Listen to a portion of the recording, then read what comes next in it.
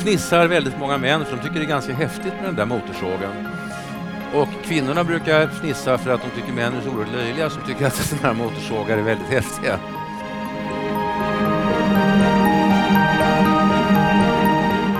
Skillnaderna mellan könen är i allmänhet väldigt små, mycket mindre än skillnaderna inom respektive kön.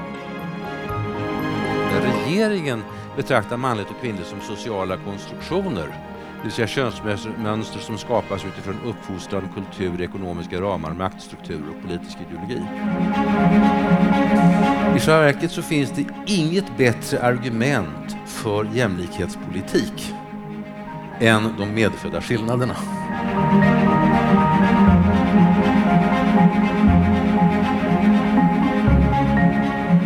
God afton! Välkomna! Jag heter Olle Hallqvist och jag är förman för Studentafton. Ett utskott som grundades 1905 här vid Akademiska föreningen i Lund. Studentafton är ett oberoende forum för samtal och debatt. Och som ni såg här på filmen så har vi haft en stor variation av gäster genom åren. Och ikväll så gästas vi av Germund Hesslow. Germund är professor inom neurofysiologi och docent i filosofi. Och han kommer att redogöra för hur arv och miljö påverkar och formar individen under ett föredrag här för oss ikväll.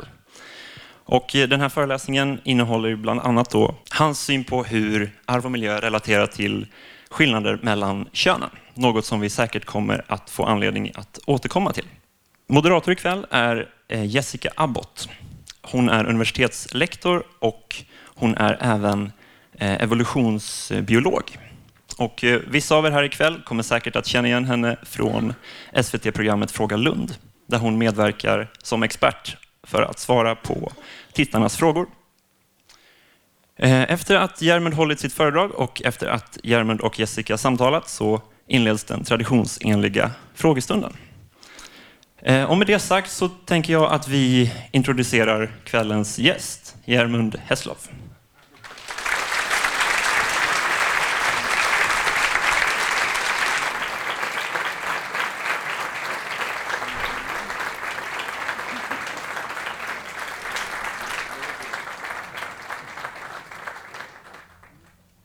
Innan jag börjar så vill jag säga en sak. Jag har haft en föreläsning av ungefär det här slaget i ganska många år. Jag räknade ut att det är mellan 5 och 10 000 studenter har hört det här. Och en handfull av dem har protesterat offentligt. Och jag vet inte om man ska kalla det för kontroversiellt eller skarp kritik.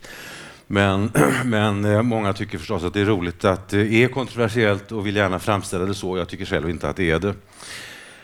En sak som jag vill särskilt säga innan jag börjar, det är att jag hoppas att ni försöker höra vad jag faktiskt säger.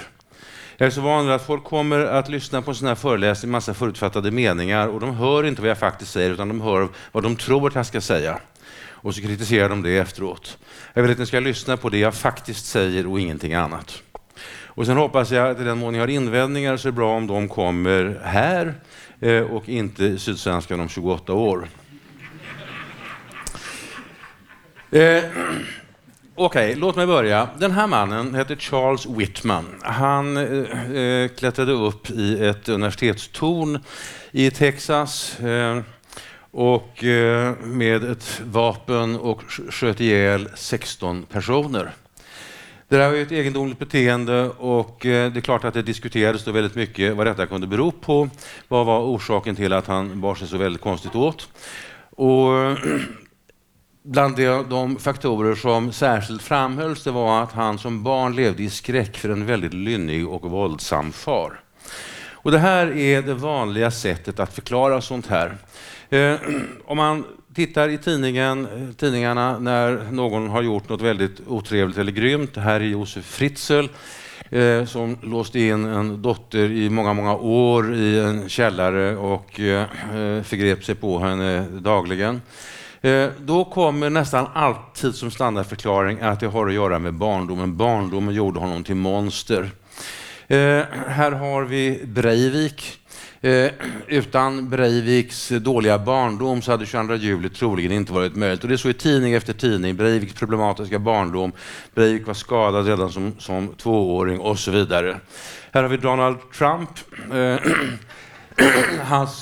Hans pappa var oerhört krävande och våldsam och auktoritär. Donalds sätt att överleva var att prestera, trotsa och tävla.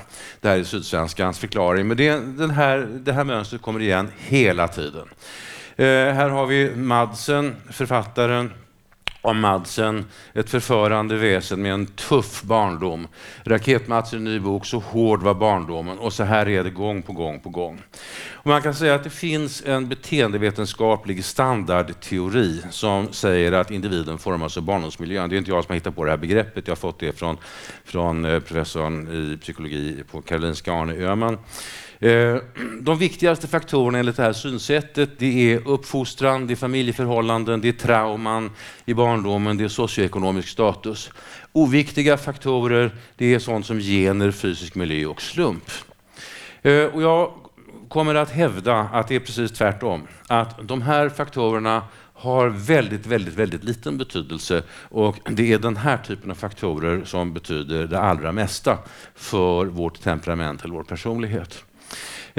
Det kan vara lite grann problematiskt. Man måste vara lite försiktig med ordvalet här. Man får komma ihåg till exempel att nästan allt intressant beteende hos människor är ju inlärt i någon bemärkelse.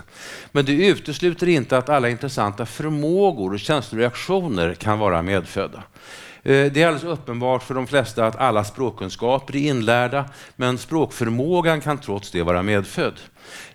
Matematisk begåvning kan vara medfödd, men det är klart att alla matematikkunskaper har man ju lärt sig. Ingen föds ju med förmågan att lösa andra grads ekvationer eller så. Man måste lära sig detta. Okej.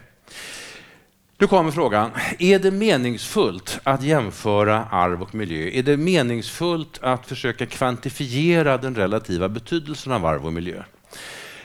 Det här är på intet sätt självklart, och det finns goda skäl att säga att det egentligen inte går. Om man tittar på den här fågeln, den behöver ju inte gå i skola eller gå på kurser för att lära sig att bygga såna här bon.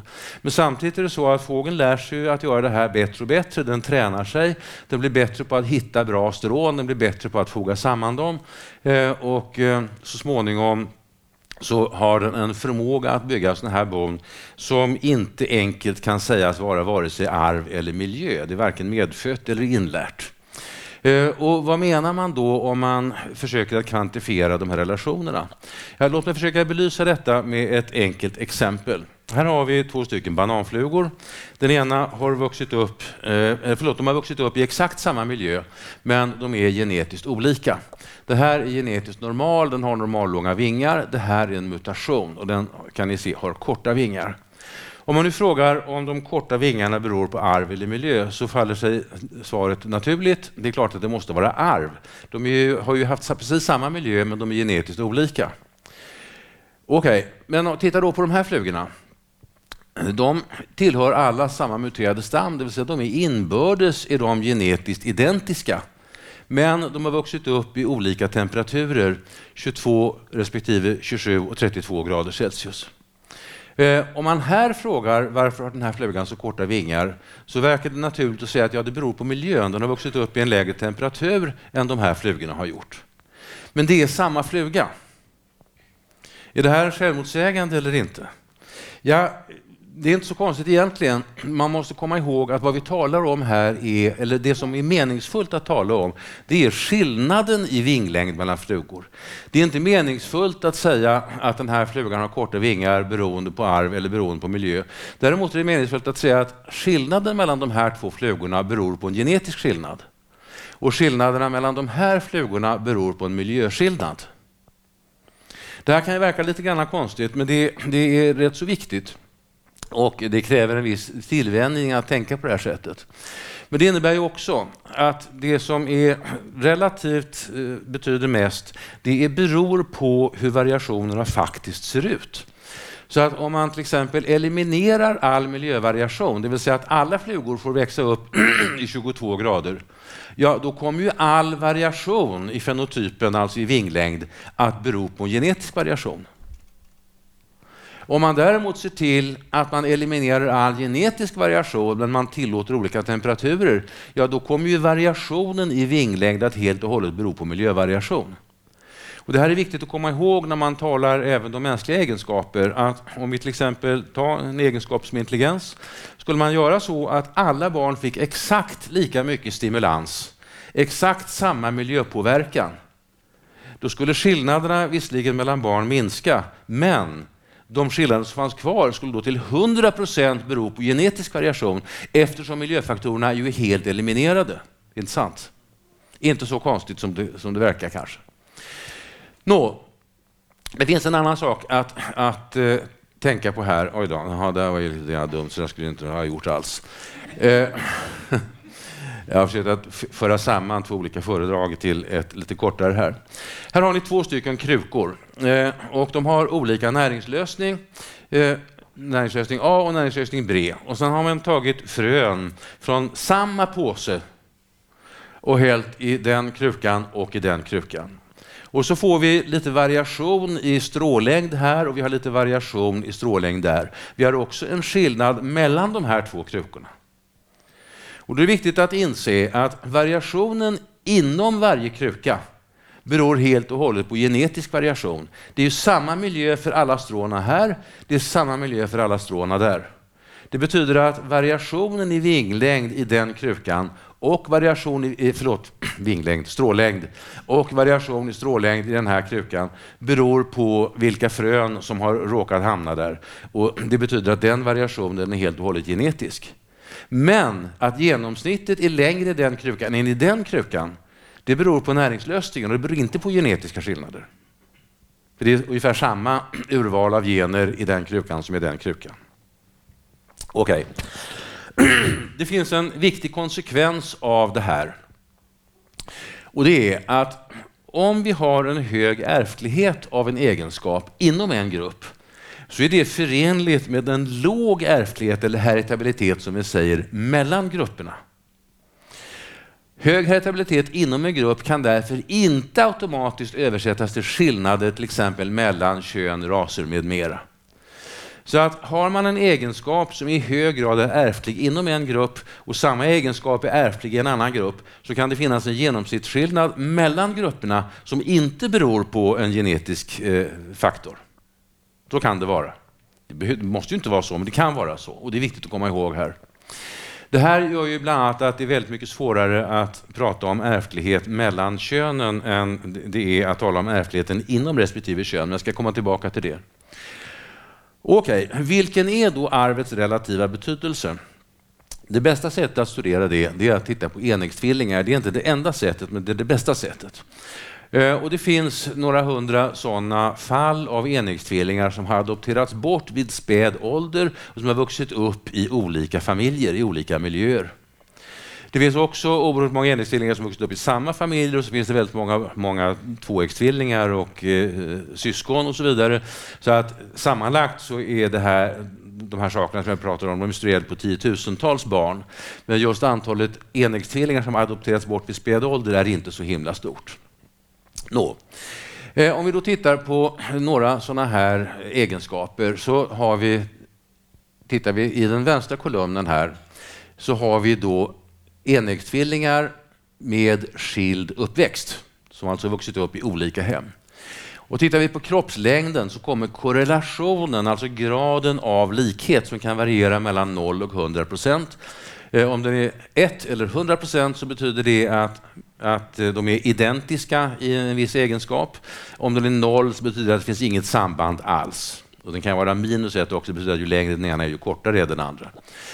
Men i kroppslängd så är då korrelationen 0,86 eller 86%. Jag tror inte det förvånar någon att korrelationen är så pass hög för en egenskap som kroppslängd. För kroppsvikt så är den lägre, 73% eller 0,73. Jag tror inte det förvånar någon heller egentligen.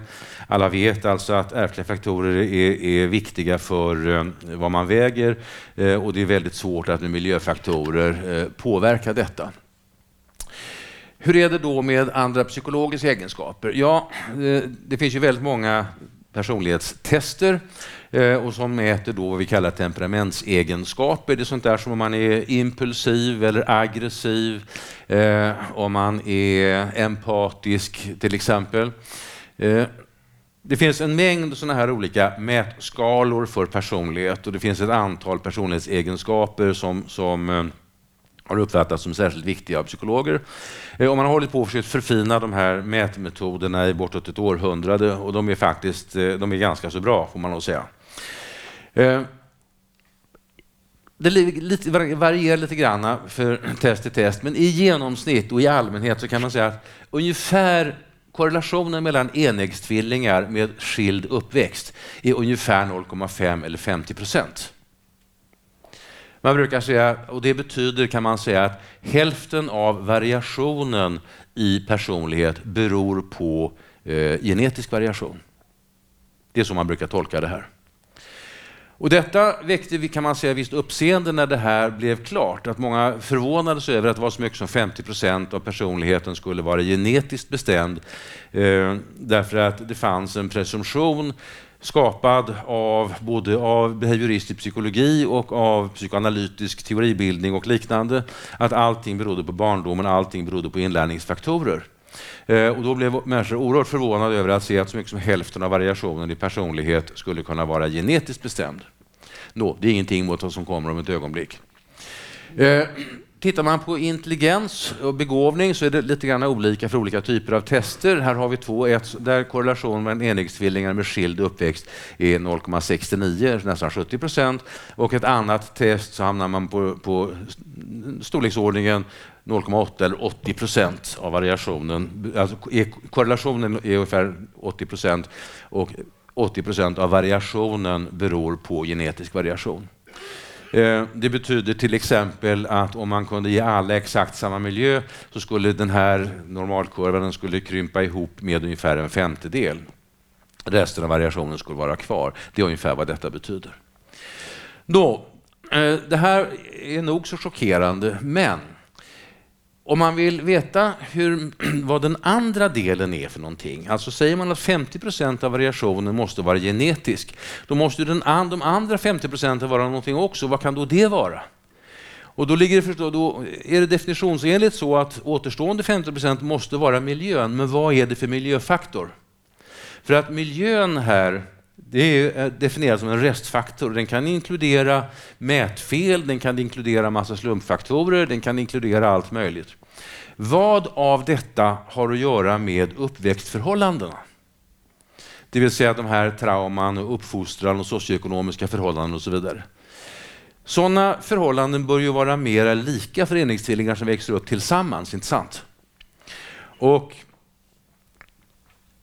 därför skulle det vara intressant att se hur mycket korrelerar enäggstvillingar som växer upp i samma familj. Det här är ju korrelationer för enäggstvillingar som har vuxit upp i olika familjer. De är alltså genetiskt identiska, men de har haft olika uppväxt. Hur ser det då ut för de som har haft samma uppväxt? Alltså enäggstvillingar som har vuxit upp i en gemensam miljö. Det visar sig för kroppslängd så blir korrelationen 93% istället för 86% när de växer upp i samma familj.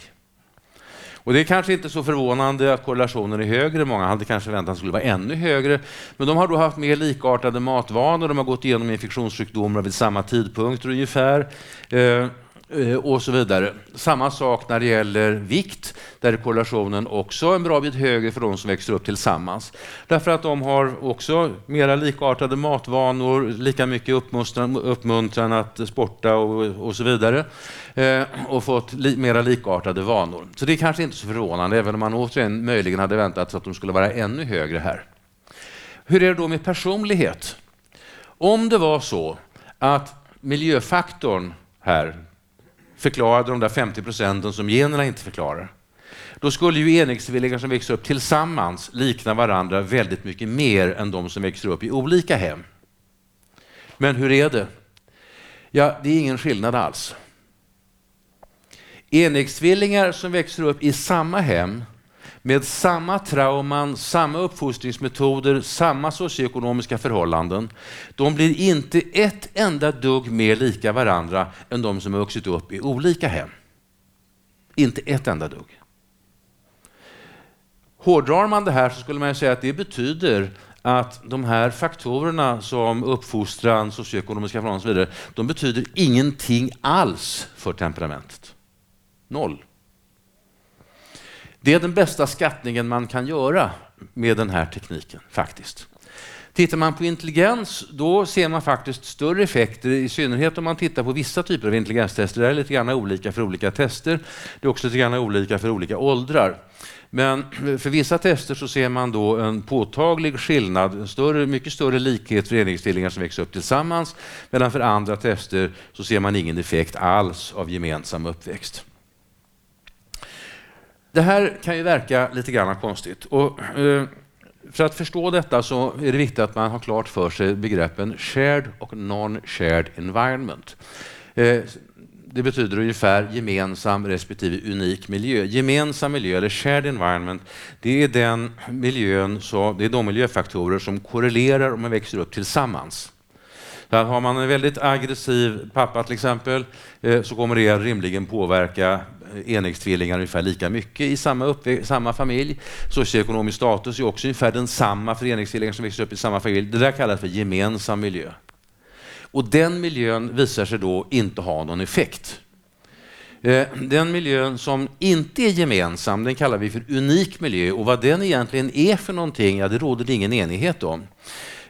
Det kan vara slumpfaktorer av olika slag. Och det är väl den vanligaste uppfattningen. Personligen tror jag att det är mätfel, men det är min personliga uppfattning. Man kan säga att det jag har sagt nu, det råder det inte någon större oenighet om bland folk som vet någonting om det här. Det här att ungefär 50% av variationen i temperaments- eller personlighetsegenskaper beror på genetisk variation, det är i stort sett allmänt accepterat bland alla som vet något om saken. Detsamma gäller den höga korrelationen för IQ. Det som det råder oenighet om, som är mer kontroversiellt, det är vad är de där 50% som utgör miljöfaktorn i temperament och personlighet. Respektive vad är de där kanske 20-25% som utgör miljöfaktorn när det gäller intelligens. Det är mer kontroversiellt. Men det är viktigt att komma ihåg den här skillnaden då mellan vad vi kallar shared eller gemensam miljö och non-shared eller unik miljö. Och här, jag skulle vilja säga det också om de här tvillingstudierna som jag just visade. Det här är en gammal studie, den är från 1990, det är alltså nästan 30 år sedan. Det här är alltså inte någonting som är nytt, det här har varit känt väldigt länge. Och när det gäller vissa av den här typen av studier så finns det sådana som är ännu mycket äldre än så.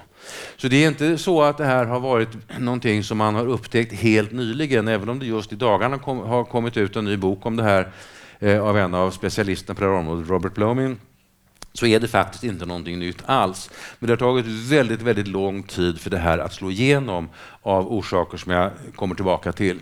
Men det är inte så att det är något vetenskapligt nytt egentligen. Det här är en tabell, det är en översiktsartikel från Nature Reviews Genetics där man har det här är män, det här är kvinnor och det är egentligen ingen intressant skillnad.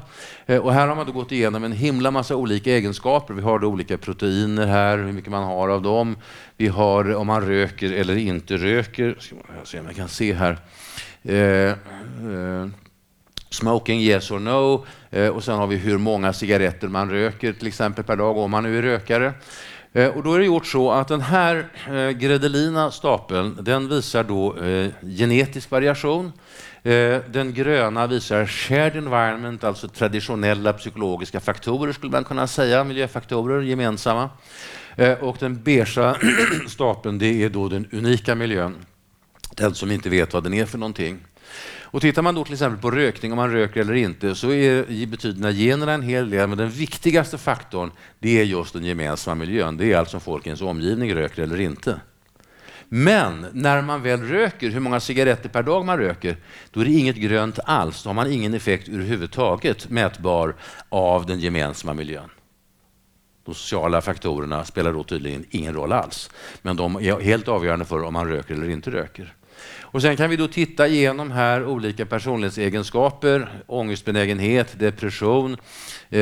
Här nere har vi intelligens vid olika åldrar. Och ni ser att vid låg ålder så har man en ganska tydlig effekt av shared environment, den gröna, alltså traditionella miljöfaktorer.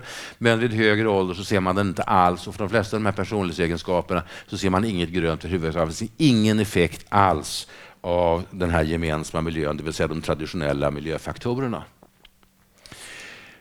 Okej, är den här unika miljön psykologisk överhuvudtaget? Jag är väldigt skeptisk till detta och av flera skäl. Ett är att det finns ingen känd eller ens plausibel psykologisk mekanism som kan förklara miljöorsakad personlighetsvariation. Alltså den här, om det skulle vara unik miljö, till exempel extremt sällsynta ovanliga händelser, det strider helt och hållet mot vad vi vet från inlärningspsykologi. Dessutom så kan vi förklara en del, kanske hela variationen med fysiska variationskällor och mätfel. Och dessutom med tidsmässigt närliggande erfarenheter. Alltså genomför man ett personlighetstest på en individ så kan man ju inte vara förvånad. De personlighetstesterna är ju nästan alltid formulerade. Det är frågor man ska svara på om man i vissa typer av situationer ofta reagerar si eller om omgivningen tycker att man är sån och så vidare. Och det är klart att sånt där påverkas ju av ens dagliga erfarenheter. Lever man i ett olyckligt äktenskap, har man barn som det går illa för av olika skäl, eller tvärtom, har man ett arbete där man alltid får beröm och uppmuntran av chef och medarbetare, eller om man är på en arbetsplats där man ständigt utsätts för kritik och alltid måste gå omkring och oroa sig, sånt påverkar ens läggning och det påverkar också hur man svarar på såna här tester. Och den typen av faktorer kan man säga utgör en sorts mätfel som mycket väl skulle kunna vara viktigt för det här. Man kan också säga att det handlar om tidsmässigt närliggande erfarenheter. Det här då om sättet att mäta arv och miljö med hjälp av tvillingstudier. Jag vill också säga några ord här om det biologiska perspektivet utifrån ett lite annorlunda, en annan typ av data. Och jag ska exemplifiera det med en liten cellstruktur eller kärna i hjärnan som kallas för amygdala. Amygdala reagerar på fara och kan göra det genom att utlösa ångestbenägenhet och flykt. Den kan också generera aggressivitet som ett annat sätt att hantera fara. Och den här lilla kärnan, den varierar förstås hos människor. Och det finns ett par nya studier som visar att en liten amygdala är starkt korrelerad med hög aggressionsbenägenhet. Och jag ska inte visa några data här, vi har inte tid med det, men jag vill ändå citera konklusionen i den här studien. Amygdala volumes might be a surrogate marker for the personality property of aggressiveness in healthy human beings. Den här studien kom, jag tror 2012, och här är en något nyare, 2014. Lower amygdala volume in men is associated with childhood aggression, early psychopathic traits and future violence. Slutsats: men with lower amygdala volume exhibited higher levels of aggression and psychopathic features from childhood to adulthood. Lower amygdala volume was also associated with aggression, violence and psychopathic traits at a 3-year follow-up. Vi har alltså ganska starka skäl att tro att variationer i storleken på amygdala förklarar en stor del av variationen i aggressivitet och psykopatisk personlighet. Och då ska man komma ihåg att det här är trots allt då en ganska grovt sätt att mäta. För det är klart att storleken på en sån här kärna kan dölja variationer i celltäthet och kemiska skillnader hos olika individer. Men trots att det är så pass grovt mått, så har man alltså en väldigt, väldigt stark korrelation. Och om ni nu kommer ihåg den här gossen Charles Whitman, han som mördade 16 personer och som levde i skräck för sin lynning av våldsamma far. Ja, vid obduktionen så upptäckte man en tumör stor som en paranöt som tryckte på amygdala just. Jag tror att vi här står inför en revolution i vårt sätt att se på psykologi och på människors beteende. Från att intresset har varit helt och hållet fokuserat på barndom, barndomsupplevelser, hur taskig farsa man hade och så vidare, så kommer vi att övergå till att ställa frågor om sådana här som Breivik och Fritzl och Madsen och andra, om deras amygdala eller någon annan del av hjärnan som vi ännu inte riktigt förstår oss på. Jag vill också säga, innan vi går vidare med könsskillnader, någonting här om vad man kunde kalla en djup yta-dimension. Jag inledde med att säga att det finns ju det är väldigt tydligt att de flesta intressanta beteenden i någon bemärkelse är inlärda. Det här exemplet kom från en erfarenhet som jag hade när jag skulle första gången föreläsa om detta. Och då hade jag stått i en snabbköpskassa nere på Malmborgs och en kund fick ett vredesutbrott mot en kassörska. Hon hade gjort något väldigt banalt fel. Och frågan är, han började svära och leva rövare. Och så här. Frågan är, hur ska man förklara sånt beteende? Ja, man kan säga att han har då en personlighet som består i att han är aggressiv, han har dålig impulskontroll. Samtidigt, men personlighet är ju en långsiktig, stabil egenskap, det är någonting han alltid har. Just i det här ögonblicket så hade han en stark känsla, en emotion, han var arg på kassörskan för något fel som hon hade gjort. Sen har han ett beteende, det är en tredje sak. Det är inte identiskt vare sig med personligheten eller med emotionen. Beteendet är vredesutbrott med hög röst, gester, grovt språk med mera. De här olika aspekterna på beteendet kan ju ha olika förklaringar. Alltså man har en personlighet och den skulle jag då vilja påstå är bestämd av gener och slump. Han har en emotion, den är bestämd av personligheten i kombination med den aktuella situationen. Och sen har han ett beteende och det är bestämt av den aktuella emotionen plus inlärda beteenden i form av vilka gester man använder, vilket språk man använder och så vidare.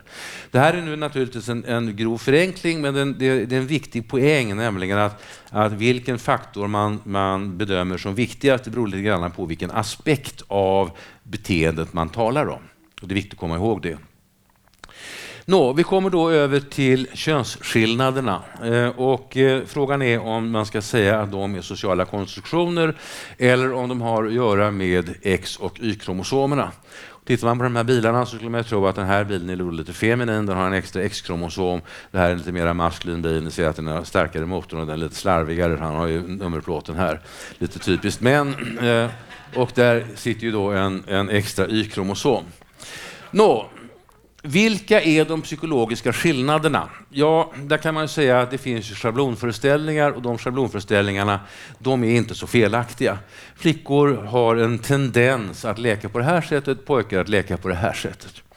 När jag en gång i tiden, det börjar bli länge sedan nu, läste beteendevetenskap vid Lunds universitet, då fick man lära sig att det som utspelar sig till vänster här, det var biologi, instinkt och hormoner, medan det som utspelar sig i den högra bilden, det är social konstruktion och inlärning och sådant.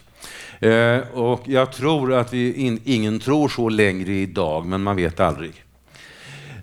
Vilka är då de kognitiva könsskillnaderna? Om vi börjar med de kognitiva könsskillnaderna, vilka är de? Ja, det finns väldigt mycket som är studerat och det finns det görs väldigt mycket påståenden om det här. En del av de där påståendena är riktiga, en del är felaktiga. Väldigt mycket vet man inte, det finns motstridiga resultat. Men jag tror att man kan säga att de här är ganska väldokumenterade, har upprepats många gånger.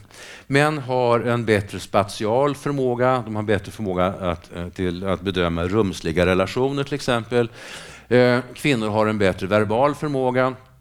Män är bättre på matematisk problemlösning, kvinnor på beräkning. Om ett ögonblick ska jag illustrera vad det här betyder. När det gäller perception så är kvinnor bättre på detaljperception. De har också bättre detaljminne, medan män har bättre rörelseperception. Kvinnor har också väldokumenterat bättre social förmåga. De är bättre på att avläsa till exempel ansiktsuttryck och gester och så, bedöma känsloläge hos människor som de interagerar med. Dessutom är det så att spridningen i nästan alla egenskaper är större hos män. Och det gäller inte bara psykologiska egenskaper, det gäller alla egenskaper, så spridningen är större hos män. Nästan alla. Här är exempel då, som kommer då från en artikel i Scientific American och på vad det här betyder. Kvinnor, om man ställer fråga till exempel, säg så många ord du kan som börjar på L, så gör kvinnor det bättre. Här är en bild, man visar en bild med ett massa föremål och sen så släcker man den och så plockar man fram den här bilden och så ska försökspersonen säga vad är det som har tillkommit eller försvunnit ur den där bilden, och det är en nyckel som då har försvunnit, och det där gör kvinnor bättre än vad män gör. De är också bättre på att utföra matematiska beräkningar av det här slaget. Män är då bättre än kvinnor på sånt här. Det här man ska försöka bedöma vilken av de här figurerna kommer att se ut som den om man roterar dem i rummet. Och det gör då män något bättre än kvinnor. De är också bättre på att kasta pil. Det är tyvärr en egenskap som vi inte har så himla stor nytta av i det moderna samhället. Men kan ju försöka nöja sig med detta i alla fall. Här har vi då ett exempel på en matematisk uppgift. Om bara 60% av fröna kommer att överleva, hur många måste man plantera för att få 660 träd? Till exempel. De här är alla väldokumenterade. Sen så finns det oerhört mycket mytologi på det här området också. Och jag har till exempel letat länge och väl efter simultankapacitet. Det är en sån här sak som det ofta pratas om, att kvinnor har bättre simultankapacitet än män. Och jag har letat efter vetenskapliga belägg för detta men inte hittat några. Men däremot så dök det bara för ett par månader sedan upp en artikel där man har faktiskt försökt testa detta i en multitasking paradigm. Det innebär alltså att man ska försöka göra flera olika saker samtidigt, och då hittade man ingen könsskillnad alls. Så det där är troligen en myt, eller är skillnaden så liten att den tar någon betydelse. Det här var de kognitiva skillnaderna. Sen kommer vi då till temperamentsskillnader, skillnader i personlighet. Och här kan man då säga att hur man klassificerar de här, det beror lite grann på när det har gjorts, därför att vilka personlighetsegenskaper man väljer att fokusera på, det har varierat väldigt mycket över tid. Men man kan säga att det är ganska uppenbart att om vi tar egenskaper som psykologer brukar sammanfatta med agreeableness, det är en av de som man idag säger fundamentala, big five kallar man det för, de 5 viktigaste personlighetsdimensionerna. Så är agreeableness en av dem, och där är kvinnor bättre än män, och det betyder att de är mer följsamma, mer diplomatiska, mer empatiska, men mer dominerande, aggressiva och hänsynslösa. Kvinnor har blivit väldigt arga för att jag säger detta, och jag förstår inte varför de skulle vara arga och sura över att jag säger att män är mer aggressiva och hänsynslösa, men outgrundliga är och Herrens vägar ibland. Män är också mer risktagande, de är mer promiskuösa, och sen finns det en dimension som har blivit mycket uppmärksammad på senare tid, och det är dimensionen intresse för ting respektive intresse för människor. Och där är män mycket mer intresserade av ting och kvinnor mer intresserade av människor. Det yttrar sig på väldigt många olika sätt. Och sen är det så att man kan då titta på mera specifika saker, och de kan då representera olika blandningar. Vi vet till exempel att kriminalitet är mycket vanligare hos män. Tittar man på väpnade rån och mord och sånt där, så är ju män väldigt mycket oftare förövare än vad kvinnor är. Nu är ju inte det ett personlighetsdrag, men det kan ju vara ett resultat av personlighetsdrag. Så att sannolikheten för att man ska råna någon, den ökar naturligtvis om man både är hänsynslös och risktagande och aggressiv exempelvis. Det betyder inte att man har ärvt benägenheten att utföra väpnade rån, men det innebär att man har ärvt egenskaper som kanske gör det sannolikare att man ska utföra väpnade rån. Det här är ett exempel på någonting som är väldigt starkt könsskiljande, men där man inte kan peka ut exakt vilken personlighetsegenskap det är. Det här är en tävling i vem som har den tuffaste motorsågen. Och ni kan hitta filminspelningar av det här på YouTube om ni letar. Och här har några gubbar, de har monterat en V8-motor, det är alltså en enorm motor på en motorsåg, och så skär de igenom den här jättelika trästocken så att den går som en varm kniv genom smör. Och det här brukar alltid utlösa då lite munterhet i församlingen när jag berättar om detta, ännu mer när jag visar en filmsnutt, för då ser man ju karlarnas beteende också. Och då fnissar väldigt många män, för de tycker det är ganska häftigt med den där motorsågen. Och kvinnorna brukar fnissa för att de tycker män är så oerhört löjliga, som tycker att sådana här motorsågar är väldigt häftiga.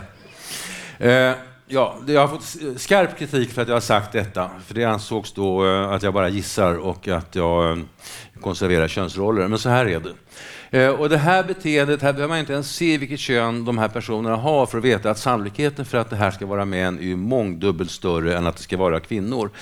Och det här är då, återigen, det här är då exempel på risktagande, det är exempel på statusjakt, det är exempel på allt möjligt. I det här fallet så är det då exempel på intresse för ting och en del annat, men det är inte något personlighetsdrag. Så att det vad jag vill säga med detta är att det finns en hel del könsskillnader där vi inte kan peka ut exakt vilken personlighetsegenskap det är frågan om.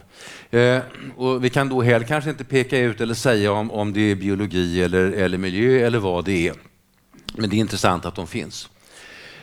Sen kommer då frågan, hur stora är de här skillnaderna och har de någon betydelse?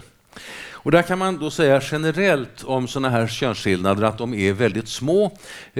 Skillnaderna mellan könen är i allmänhet väldigt små, mycket mindre än skillnaderna inom respektive kön.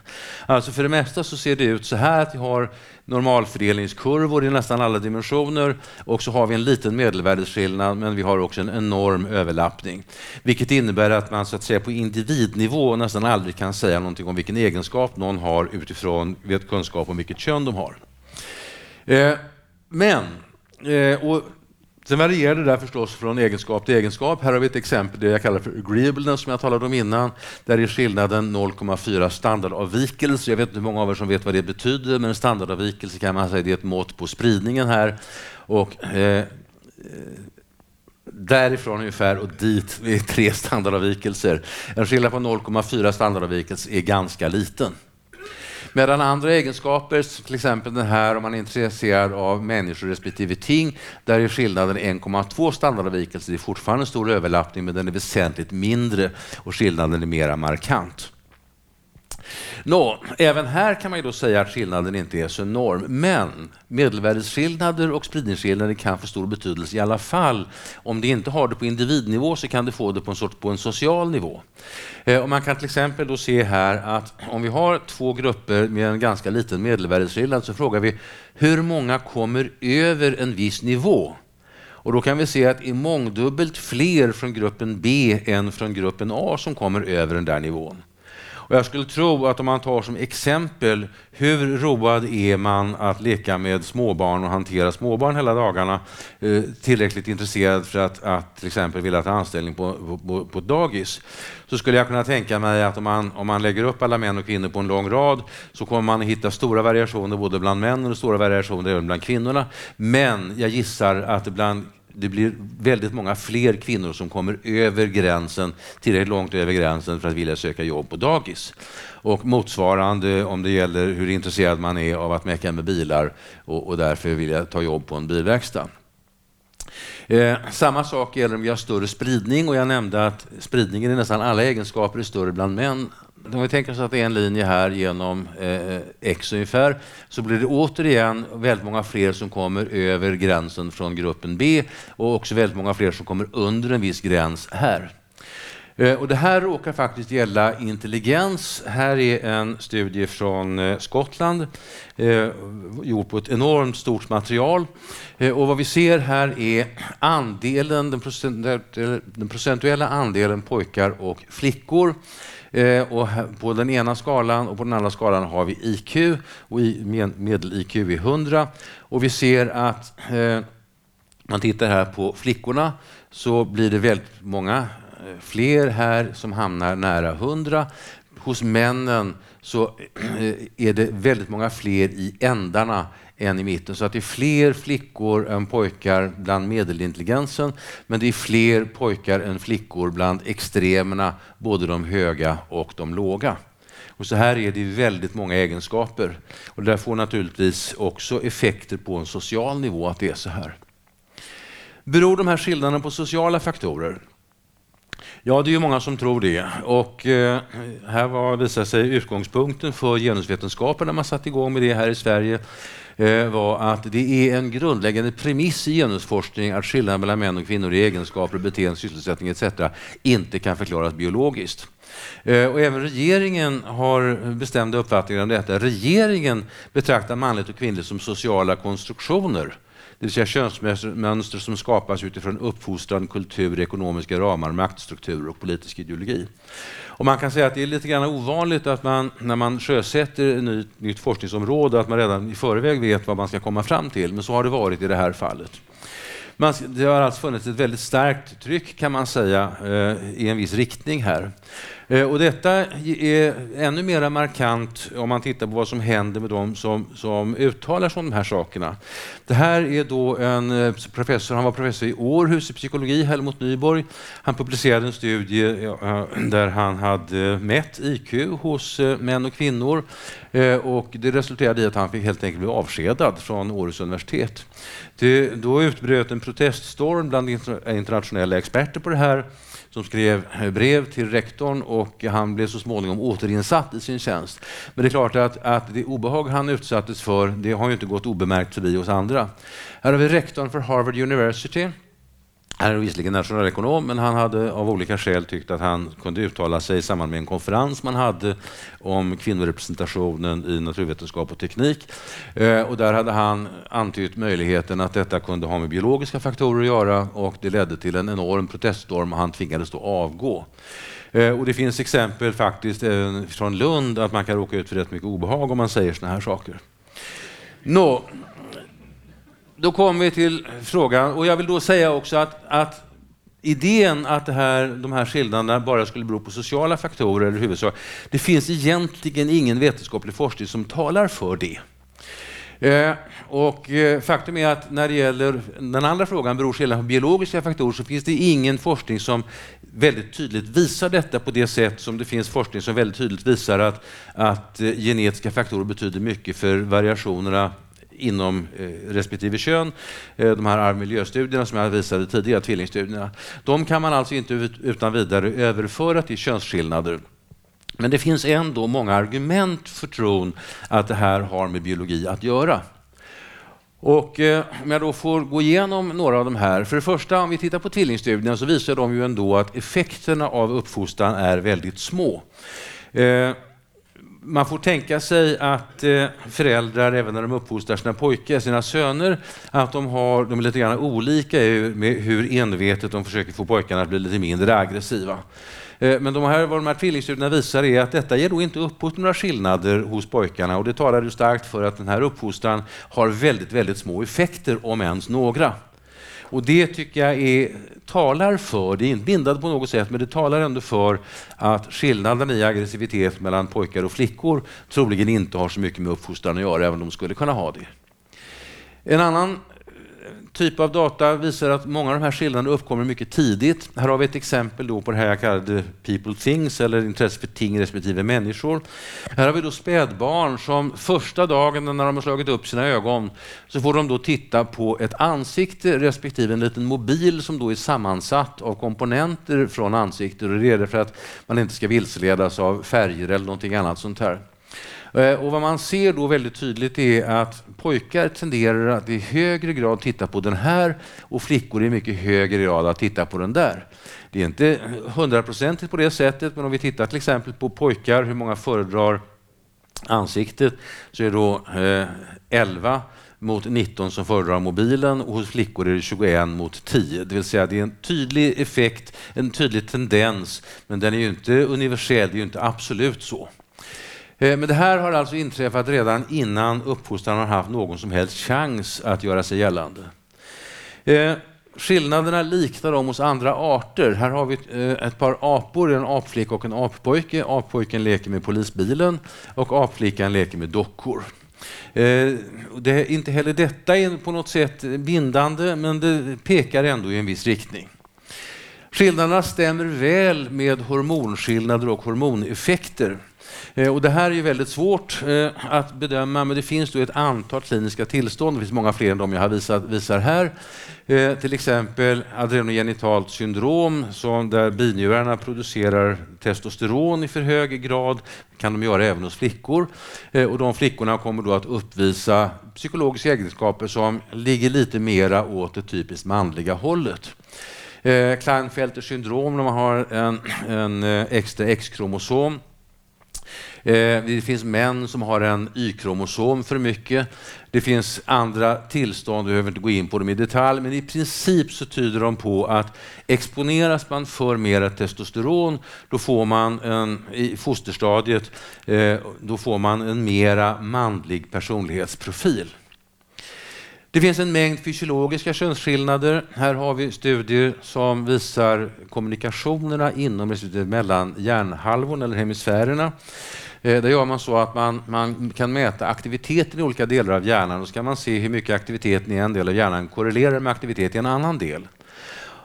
Och vad man kan se då är att till exempel att hos vissa individer så är det så att om en del av hjärnan är aktiva så är andra delar av hjärnan också mycket aktiva, och det tycks då som om hos män så sker den här mera inom hemisfärerna, det är de blåa linjerna, medan hos kvinnor, det är de orangea linjerna, så är det mera korrelationer mellan, alltså tvärs över hemisfärgränserna. Så att hos kvinnor så kan man säga kommunicerar hjärnhalvorna mycket mera med varandra än de gör hos män. Hos män sker det mera kommunikation inom respektive hjärnhalva. Det här är då någonting som en iakttagen observerad skillnad. Vad den betyder är det ingen som vet. Och det gäller ganska många av de här könsskillnaderna, att det finns jättemycket skillnader som man kan se, men som man inte förstår varför de finns och inte heller om vilka effekter de har.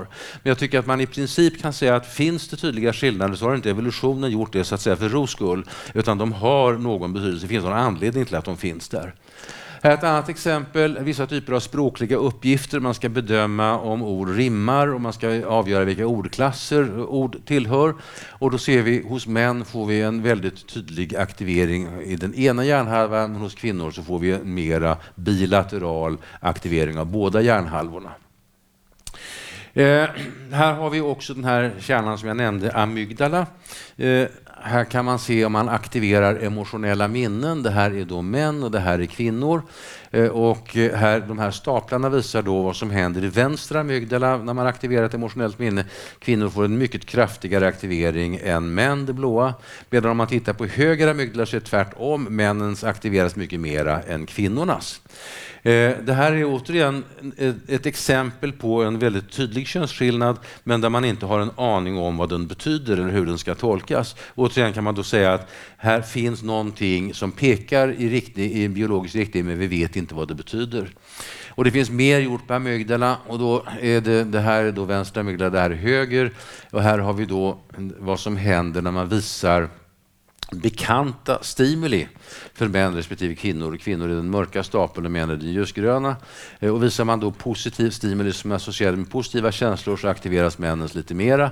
Men vad som är särskilt intressant är att om man visar negativa stimuli flera gånger, här är familiar items, då minskar männens aktivering av amygdala mycket, mycket kraftigt till nästan ingenting, medan kvinnornas tvärtom har ökat. Vilket då skulle kunna tyda på att männen anpassar sig eller vänjer sig lättare vid obehagliga stimuli än vad kvinnor gör. Det finns massor av anatomiska skillnader, och även här så har vi då överlappningar. Det här är då exempel på total hjärnvolym. Här är och ni kan antagligen inte läsa det här, men det här är då olika delar av hjärnan. Här har vi hippocampus som är associerat med minne. Vi har basala ganglierna här någonstans, det är de här. Återigen hela tiden en ganska så tydlig könsskillnad, i genomsnitt väldigt stora överlappningar. Det här är då inte korrelerat i kroppslängd, för mängd är ju lite grann längre än kvinnor, så det är kanske inte så konstigt att de har lite större hjärnvolym. Men det intressanta är att de här, vad som gäller för olika delar av hjärnan, motsvaras inte av den totala skillnaden i hjärnvolym. Så att vi har vissa områden, till exempel det här nucleus accumbens som har med belöningar i hjärnan att göra. Där är det i stort sett ingen skillnad alls. En ytterst liten skillnad, bara en bråkdel av den totala skillnaden i hjärnvolym. Medan för andra delar av hjärnan så är skillnaden ganska stor. Så att oavsett om man bör eller inte bör, det kan diskuteras så att säga korrigera för kroppslängd, så betyder det att om man inte korrigerar för kroppslängd, då har vi olika stora, alltså manlig övervikt på många av dem. Om man korrigerar för kroppslängd, då kommer kvinnor att ha relativt sett större områden här. Tittar man på cortex, då visar det sig att kvinnor har tjockare cortex. Det är alltså hjärnbarken, det är den del av hjärnan där man tror att den viktigaste kognitiva informationsbearbetningen äger rum. Där har kvinnor tjockare cortex i flertalet kortikala regioner. Igen samma sak, vad det betyder vet vi inte. Varför har alla de här skillnaderna uppkommit? Ja, när det gäller kognitiva skillnader så vet man väldigt lite, kan man säga. Det finns spekulationer om att män skulle ut och jaga. Spatial förmåga var viktigare för dem om man ska kunna kasta ett spjut på ett bytesdjur eller hitta hem efter en jaktexpedition, så behöver man spatial förmåga. Men det där är svårt att testa och än så länge finns det mest spekulationer. I princip kan man dock säga att mycket av det här kan förklaras evolutionsbiologiskt, och om vi då håller oss då specifikt till sexualitet, så är den grundläggande skillnaden mellan män och kvinnor, det är storleksskillnaden då, könscellerna, alltså spermier respektive äggceller. Män har miljontals spermier, små, obetydliga, det kostar väldigt lite att tillverka, massproduktion, medan kvinnor har ett mycket litet antal könsceller, alltså äggceller. De kostar mera att producera och de är värda mera var för sig. Det här leder så småningom till en skillnad i investering och risk, och det leder till olika reproduktiva strategier blir lönsamma för män och kvinnor. I princip är det så att män, de kan få väldigt många barn. Det finns alltså exempel på män som har uppåt 1000 avkomlingar redan i första generationen. Genghis khan har flera miljoner. Kvinnor kan få ett ganska litet antal barn. Det betyder att om en man gör ett dåligt val när han väljer partner, så tar han en ganska liten risk, för han kan para sig med en annan kvinna redan nästa dag. Medan om en kvinna parar sig med fel man, så tar hon en väldigt stor risk, för att en väldigt stor del av hennes totala reproduktionsförmåga blir då uppbunden av detta enda barn. Det innebär att kvinnor tar en större risk, de har starkt incitament att välja noggrannare partner och att vara sexuellt mera försiktiga. Och det här skapar irritation när man säger hos många, men jag tror att de allra flesta av er känner igen det här. Om ni funderar lite grann och rannsakar ett eget känsloliv, så tror jag ni inser att det ligger väldigt mycket sanning i detta. Och jag har inte tid att gå in på det mer än så här, jag får nöja mig med det. Jag vill bara avsluta med en sak, och det är att många uppfattar ju det här som ett väldigt pessimistiskt budskap. Om man säger så här att det är så väldigt mycket som är biologi, det betyder att det är väldigt lite påverkbart av uppfostran av föräldrar och annat. Det betyder att vi kan inte skapa de människor vi vill. Nej, det ligger en sanning i det. Den andra sidan av myntet är att även om vi inte kan skapa människor som vi vill, så kan vi inte heller förstöra människor hur som helst. Och jag vill visa en bild som är både oerhört sorglig men också på många sätt upplyftande. Jag tycker det är en väldigt vacker bild av människan faktiskt. Den här mannen som man ser i mitten där, han heter August Landmesser. Han gör inte Hitlerhälsning, de står framför Hitler alla de här. Och ni ser att de allra flesta, de följer den tidens politiska korrekthet, de gör Hitlerhälsning. Men han gör inte det. Han vägrar. Det kostar honom mycket. Han var gift med judinna, och det var en av anledningarna till det här. Han och hon omkom så småningom på grund av nazisterna. Men jag tycker ändå att bilden, trots den sorgliga innebörden, är lite grann upplyftande. För det visar alltså att det finns en personlighetskärna som man inte rår på hur som helst. Och det tycker jag är någonting ganska tilltalande. Och därmed så vill jag då... Alltså det är konstigt här. Därmed så vill jag då sluta.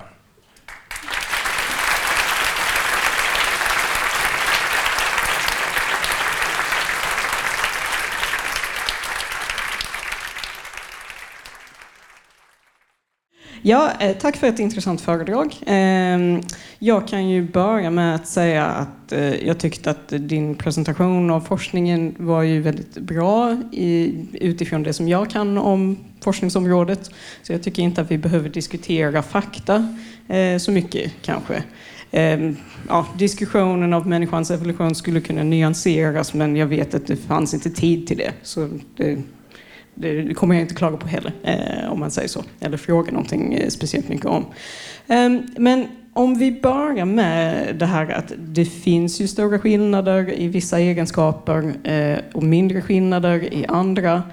Vad har det här för konsekvenser för samhället och rent allmänt? Eftersom du har ju uttryckligen sagt att du brukar hålla dig borta från detta när du föreläser på medicinska fakulteten. Alltså jag var ju ombedd här att sammanfatta en föreläsning jag har på läkarutbildningen. Och jag tycker att det hör liksom till att en sån föreläsning ska vara kemiskt fri från till exempel politiska värderingar. Så jag tar inte upp sådana här saker. Men jag vet att många funderar över det, och jag vet att väldigt många har sagt att man pratar här om till exempel medfödda skillnader i intelligens och att de är mycket viktigare än uppväxtförhållanden. Så skulle det kunna användas för att legitimera klasskillnader till exempel. Man skulle kunna legitimera könsdiskriminering eller någonting annat. Och det här är egentligen väldigt, väldigt konstigt, och det är väldigt, väldigt fel. I själva verket så finns det inget bättre argument för jämlikhetspolitik än de medfödda skillnaderna. Hur menar du? Jo, alltså om det hade varit så att alla var födda med samma förmåga, då skulle alla skillnader i utfall bara bero på olika preferenser. Då skulle man kanske säga att somliga föredrar att spela fotboll på fritiden och kolla film och sånt där, men andra föredrar att plugga, och det får konsekvenser i resten av livet och så vidare. Och den som då är missnöjd med att han eller hon inte tjänar lika mycket som en högutbildad ekonom eller jurist eller läkare eller någonting, får skylla sig själv. Vill du tjäna lika mycket så får du väl också gå igenom en sån utbildning då. Men om det nu är så att alla inte kan det, de kan inte hjälpa det helt enkelt. Så mycket de än anstränger så kommer de ändå inte att nå dit. Va? Och många människor har ju då en väldig otur och har väldigt svårt att klara sig i tillvaron. Och det beror då inte på dem själva. Det beror i väldigt hög grad på att man har haft otur i det genetiska lotteriet. För det är ju i hög grad ett lotteri. Och då tycker jag att då stärks ju själen för samhället eller för andra människor att hjälpa dem som har haft otur i det här lotteriet. För egen del kan jag säga att mina åsikter har ju då förskjutits vänsterut på grund av det här. Och jag vet flera andra som har intresserat sig just för den här miljöfrågan som har precis samma erfarenhet när det gäller deras åsikter. Så att jag skulle vilja säga att i det avseendet så har de här resultaten precis de motsatta implikationerna mot vad de flesta föreställer sig. När det gäller könsskillnader blir det lite grann annorlunda. Men där skulle jag då bara säga att jag kan inte se att detta legitimerar någon diskriminering. Jag tycker dels så finns det ju en väldigt stor osäkerhet i det här. Jag tycker då personligen att den bästa politiken, det är att låta människor välja i så hög utsträckning som möjligt själva. Och låta deras personliga preferenser, vad de nu än kan bero på, fälla utslaget. Ja, alltså om man tar det här fallet med Larry Summers till exempel. Jag tror att det som de flesta blev upprörda över var kanske inte att han påstod att det kan finnas skillnader, men snarare bara att man vet att det finns ju väldigt stora effekter av diskriminering om man bortser ifrån det ifall man direkt vänder sig till biologin.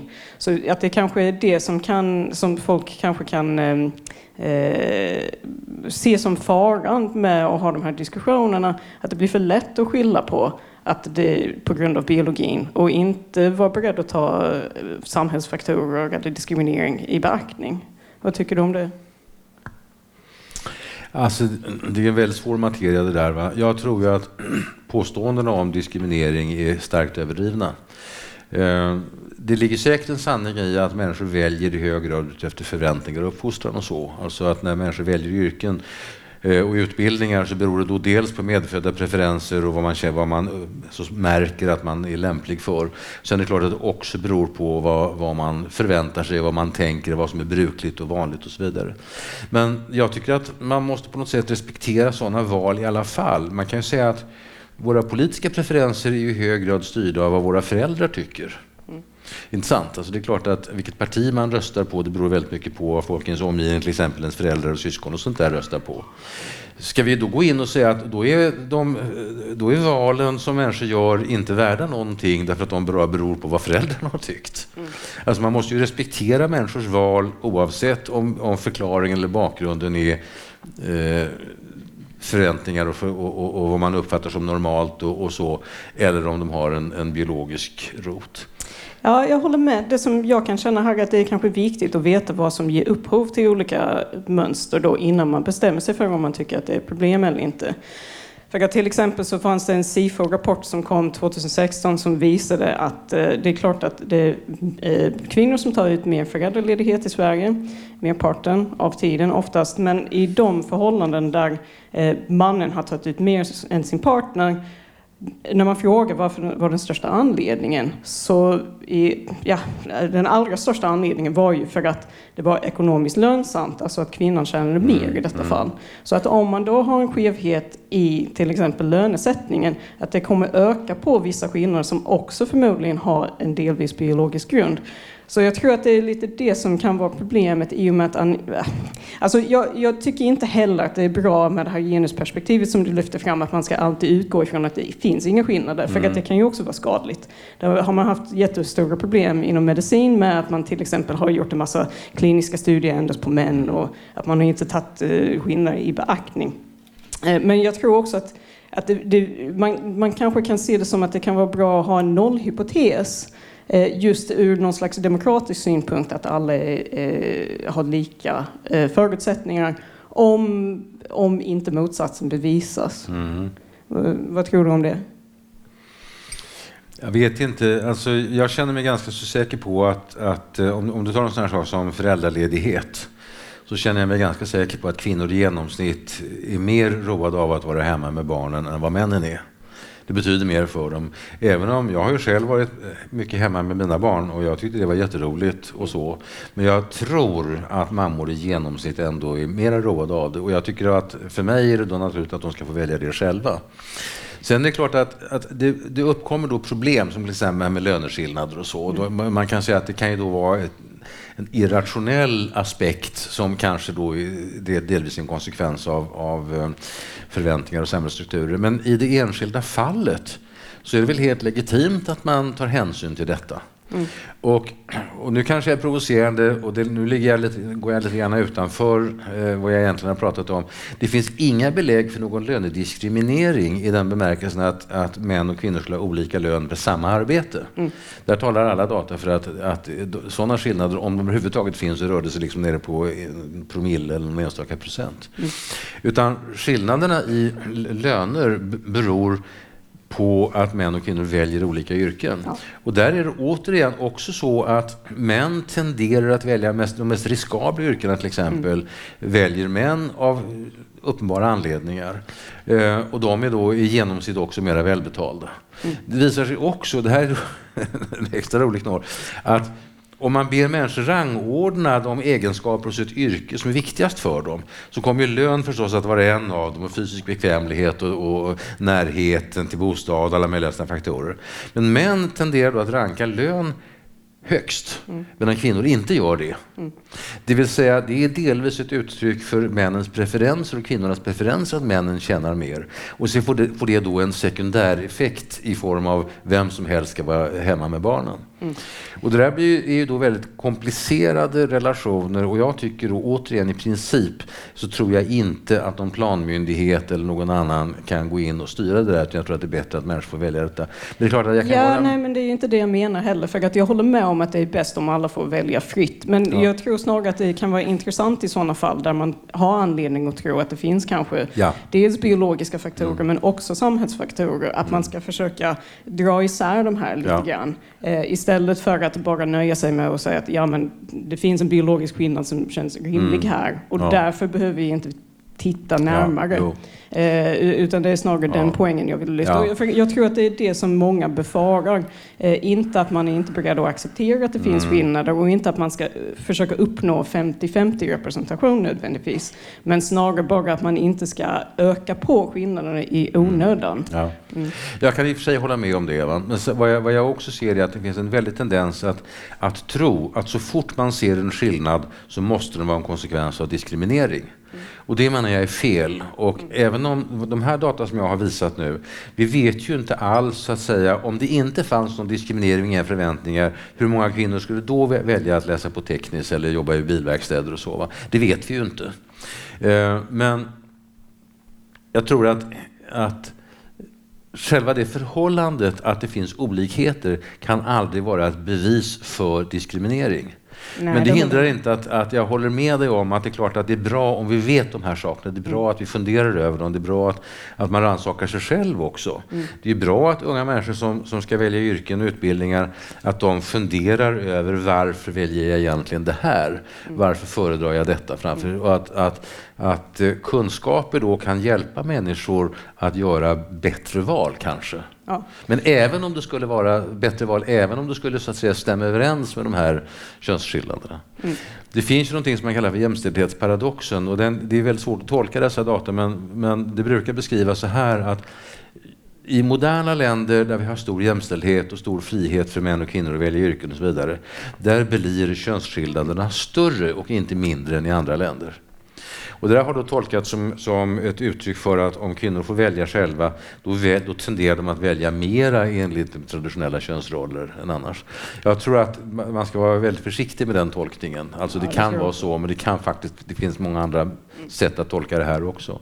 Så att det där är väldigt intressant, men man ska vara försiktig med tolkningen. Ja. Jag så har många fler frågor som jag skulle vilja ställa, men jag tror vi får öppna upp till publiken istället så att ni får chansen att ställa några frågor. Tack så mycket för ett bra föredrag.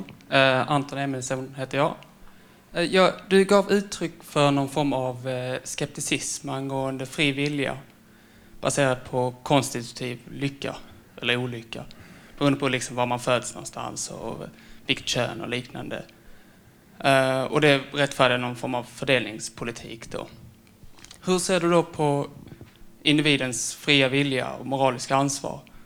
Håller du individer ansvariga för det de gör, trots att det mesta av det de gör bara beror på saker som de inte kunde rå för? Du tar upp ett jättestort och jättekomplicerat problem som jag vet inte hur många filosofer som har diskuterat detta genom århundradena, och jag skulle tro att mitt eget bibliotek har säkert en hyllmeter bara om just detta. Men låt mig ändå försöka ge ett väldigt, väldigt enkelt och tyvärr då nödvändigtvis förenklat svar. Jo, jag tror att man kan hålla människor ansvariga. Det är inte så att vårt beteende framspringer ur ingenting. Men man kan säga så här att i varje situation så väljer jag ju utifrån de tänkbara konsekvenserna. Och det kan vara konsekvenser som i form av bestraffning från omgivningen om jag gör något som folk ogillar, och det kan vara belöningar som jag kan få. Vi människor försöker ju att styra varandras beteende genom att så att säga ge varandra incitament. Så att vi försöker uppmuntra folk i vår omgivning som gör saker som vi gillar, och vi försöker bestraffa folk i vår omgivning som gör saker vi ogillar.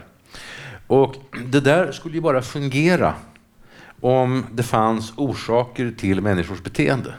Alltså det där att vi försöker påverka varandra, det fungerar bara därför att människor är konstruerade så att de försöker att maximera de där belöningarna de kan få och försöker att undvika bestraffningarna. Så man kan säga att moraliskt ansvar är ju en konsekvens av detta. Att jag bestraffar dig om du är oförskämd mot mig till exempel. Men det förutsätter ju att ditt beteende är orsaksstyrt, nämligen av de förväntade incitamenten. Så man kan säga att hela vårt moraliska system förutsätter determinism. Sen kan det naturligtvis vara så att det finns vissa beteenden eller vissa personlighetsdrag där det är omöjligt. En gång i tiden påstås att kunde man hålla rättegångar mot katter och hundar och sådär som bar sig illa åt. Och då förstår alla att det är naturligtvis nonsens, därför att de fattar ingenting. Man utsätter dem bara för en onödig plåga. Och detsamma gäller ju människor som inte fungerar rationellt och determinerat på det här viset, utan som, låt oss säga, lider av psykiska sjukdomar eller begåvningshandikapp eller någonting annat. De påverkas ju inte av de här incitamenten. Och då skulle jag säga att där är ju då bestraffningar bara grymma och har ingen god effekt för samhället. Och om man vill, ett sätt att uttrycka det är så att de individerna har ingen fri vilja, men de som påverkas av incitamenten har en fri vilja. Det skulle vara åtminstone i grova drag ett sätt att hantera det här. Hej, tack för ett väldigt intressant föredrag. Du nämnde tidigare jämställdhetsparadoxen. Jag undrar om du kunde förklara lite mer djupt de här alternativa tolkningarna av den datan som framkommer. Ja, jag vet inte. Alltså, dels kan det vara så att det finns skillnader mellan olika populationer. Det är kanske inte slumpmässigt vilka länder som är ekonomiskt framgångsrika och som har möjlighet att ge kvinnor den här friheten att välja yrken och liv på det sätt som våra samhällen har. Så att det här är ju korrelationer, och man kan ju alltid när det gäller korrelationer ifråga sig vad är orsak och vad är verkan. Så det är ett sånt problem med tolkningar av den här. Sen gäller det naturligtvis också när man rankar då de här samhällena efter till exempel man försöker ha någon form av jämställdhetsindex och sen har man då personlighetsindex till exempel. Och det där är ju väldigt grova mått. Och det här jämställdhetsindex, det korrelerar ju oerhört starkt med ekonomisk utveckling. Så att det är ju, tittar man på de där länderna som hamnar högt i det, så är det i princip rika västländer som hamnar högst. Och det finns ju så enormt många andra saker som skiljer de här länderna från varandra. Så att det är anledningen till att jag själv är lite så här misstänksam mot snabba tolkningar av det där. Hej, Linda heter jag. Jag ska försöka samla min fråga här, men jag undrar om du inte ser någon risk i det här med att börja mäta mänskliga kroppsdelar och sen då försöka förutsäga hur individer skulle kunna agera utifrån en storlek på amygdalan då, till exempel. För det påminner ju väldigt mycket om tidigare former av mäta mänskliga kroppsdelar som man senare insåg att det kanske var en väldigt förenkling av en individ. Att det finns ju statistik kan se väldigt fint ut, men den kan ju väldigt lätt vinklas om man inte tar in tillräckligt många aspekter. Jag ser en väldigt stor fara i det i alla fall. Är det verkligen någonting som gynnar vårt samhälle? Alltså, det är naturligtvis så att förenklingar kan ju alltid leda till felaktiga beslut och felaktiga tolkningar av verkligheten och så. Det är alldeles säkert. Du har ju förstås rätt i det. Men om man nu har en massa felaktiga förenklingar, det är också en förenkling att säga att den som växer upp i en viss social miljö tenderar att bli på det ena sättet. Den som har en aggressiv pappa tenderar att bli väldigt aggressiv, och den som lever i den och den miljön tenderar att bli på det och det sättet. Det är ju lika förenklat, men dessutom helt felaktigt. Och jag tycker väl att i princip så är det nästan alltid, erfarenheten säger att det är nästan alltid bättre att ha mer kunskap än mindre. Och att ju mer vi vet, desto mindre förenklat blir det, och dessutom blir det mera korrekt. Jag tror, visst jag kan se problem, fastän överlag så tror jag ändå att man vinner mer på en mer nyanserad och mer detaljerad kunskap om de här sakerna. Sen är det en annan sak att man hela tiden ska vara på sin vakt. Alltså att om man redan nu skulle börja säga att han har säkert en stor amygdala, eller den där flickan hon måste ha en väldigt liten amygdala, så ilsken som hon är. Så bör man förstås inte göra. Och det är klart att det finns en sån risk att man omedelbart börjar tillämpa det här. Va? Då menar jag att då gör man i princip samma fel som de som tror att Trump måste vara som han är på grund av hans barndom. Eller att Breiviks barndom förklarar varför han mördade 50 personer eller vad det var. Så att jag tycker väl att i princip att varningen mot förenklingar, den är alltid befogad. Och att jag tycker att man ska vara väldigt försiktig när man tolkar de här sakerna. Därför är det viktigt att det framställs så nyanserat som möjligt. Men i princip så tror jag att det på sikt alltid är bättre med mer kunskap än mindre. Hej Germund, Hannes heter jag. Hej. Hej. Jag lyssnade på en professor som jag inte kan namnge just nu, som pratade om att höga stresshormonsnivåer hos en gravid kvinna gav minskad utvecklad frontalkortex hos barnen. Mm. Och det här är ju någonstans egenskaper som både är en ärvd kunskap eller en ärvd egenskap som beror av miljön. Mm. Hur mycket ligger i det här gränslandet? Jag tyckte så. Ja, det är väldigt, väldigt svårt att säga någonting om det, men man kan väl säga att av de där 50% i temperament som inte är gener, de är ju gåtfulla. Vi vet ju inte vad de är. Det enda vi kan säga säkert är att det är inte det man traditionellt menar när man talar om miljö och uppväxtförhållanden. Det är någonting annat. Och en hel del av det är just slumpfaktorer av olika slag. Låt oss säga att mamman, ett visst ögonblick så det växer ut en nervfiber, den ska bilda en synaps med en mottagarcell någonstans. Precis det ögonblicket så vänder mamman sig om och så stryps syretillförseln och så råkar den synapsen aldrig anläggas. Det är då slumpfaktorer som påverkar utvecklingen. Och du kan också tänka dig då saker som inte då är helt slumpmässiga, som det här med stress till exempel, stresshormoner. Den typen av faktorer kan ju mycket väl ligga i de där 50% som vi inte vet vad de är för någonting, den där miljöfaktorn. Och jag kan mycket väl tänka mig att det här exempel som du nämner är en del av det. Och vilken roll det där har, det är oerhört svårt att uppskatta. Och det är också just nu lite grann kontroversiellt. Det finns ju idéer om att man kan ärva saker så att säga utanför generna.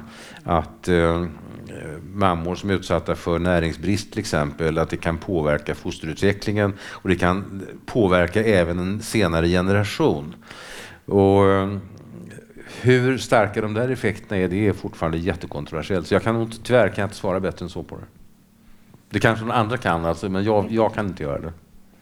Alltså sådana transgenerationella effekter, det verkar skilja sig ganska mycket mellan olika typer av organismer. Så det finns ju väldigt starka effekter hos växter till exempel. Förmodligen för att fröna har ju ganska stor sannolikhet att hamna någon annanstans långt ifrån där föräldraplantan har växt upp i vissa fall, eller nära intill. Så att man kan ju då styra genuttryck så att man ska vara bättre anpassad till den närliggande miljön eller inte. Men hos människan så finns det ju bara ett fåtal exempel. Och man vet ju oftast inte vad det är för mekanism överhuvudtaget bakom det hela. Så det är fortfarande ett mysterium. Ja. Hej, Oliver heter jag. Jag funderar på när du snackar om det här med normalfördelningskurvorna och grejer. För jag tänker att arv och miljö liksom, det spelar ju samman. Om man låter de här, där det är större hos det ena könet säger vi, om de får utvecklas liksom som de vill, finns det inte en risk att där, alltså om vi säger yrken som är mer, där det är fler av ett kön, att det blir liksom, att det blir större och större exponentiellt, och vilka faror finns det, eller faror eller positivt finns det där liksom? Förstår du min fråga? Nej, det gör jag nog inte riktigt. Okay, alltså, den här x-linjen som du drog i en exponent eller i en normalfördelningskurva. Ja, den där alltså gränsen om man måste vara, om man har väldigt mycket av en viss egenskap. Ja, precis. Eller om det krävs mycket av en egenskap så blir det väldigt mycket fler från en grupp än från en annan grupp som kommer över den gränsen. Ja, precis. Att den skulle öka exponentiellt över tid liksom. Jaha, du menar att man höjer gränserna för de där yrkena till exempel eller så? Är det det du menar? Nej, men om det är 2 röda och 8 gröna, över tid så kommer det väl bli ännu större skillnader, som att de 8 kommer ju liksom sprida vidare de generna mer än de 2 röda. Är det okej om jag svarar på det? Ja, det är det. Det är det. Alltså det beror på om man tänker sig att det finns selektion för att vara extrem eller inte. Så man tror ju till exempel att en av anledningarna till att man ser större varians hos män när det gäller människor är på grund av könskromosomerna. Så att män har ju bara en X-kromosom och kvinnor har 2. Så att då om det finns någon extrem variant på den ena X-kromosomen så kan den andra täcka upp hos en kvinna. Fast hos en man, eftersom man har bara en kopia, så ger det upphov till större spridning. Och det här är det svårt att studera direkt när det gäller människor, men det har gjorts alltså metaanalys av andra arter som har också XY-könsbestämning. Och så ser man faktiskt exakt samma sak, att det finns ju en större spridning i egenskaperna hos hanar när det är de som har bara en av de här könskromosomerna. Så det tyder på att det här är kanske någonting som inte är bra eller dåligt, utan det är bara en bieffekt av vårt könsbestämningssystem. Okej, jag heter Karl-Oskar. Jag vill börja med att tacka för den här fantastiskt intressanta föreläsningen. Jag läser inte själv medicin, men jag har förstått att den här föreläsningen har ansetts av många av mina medicinvänner varit ganska kontroversiella, så att forskningen i sig har väckt mycket frågor och tankar. Och det är väl lite det som jag skulle vilja fråga om. Jag skulle vilja fråga dig om du har någon teori varför många av de studenterna genom åren som har lyssnat på de här föreläsningarna upplever den som kontroversiell. finns det några speciella faktorer som Alltså spelar in där? Jag har många saker att säga om det. Va? Den ena är att den kanske inte är så himla kontroversiell. Jag räknade ut, jag har hållit den här föreläsningen någonstans mellan 5 och 10 000 studenter. Och antalet som har bråkat om den är väldigt litet. Om man då räknar in bara de studenter som faktiskt har hört föreläsningen så blir det ännu mindre. Alltså en del av de som har protesterat offentligt har faktiskt inte hört föreläsningen, men de har ändå skrivit öppna brev till rektor i Sydsvenskan och sånt här. Av de här mellan 5 och 10 000 som har hört föreläsningen så är det alltså en handfull som har protesterat ljudligt. Många studenter ställer naturligtvis frågor i samband med föreläsningen och så. Men jag vill nog bestrida att den så där generellt är kontroversiell.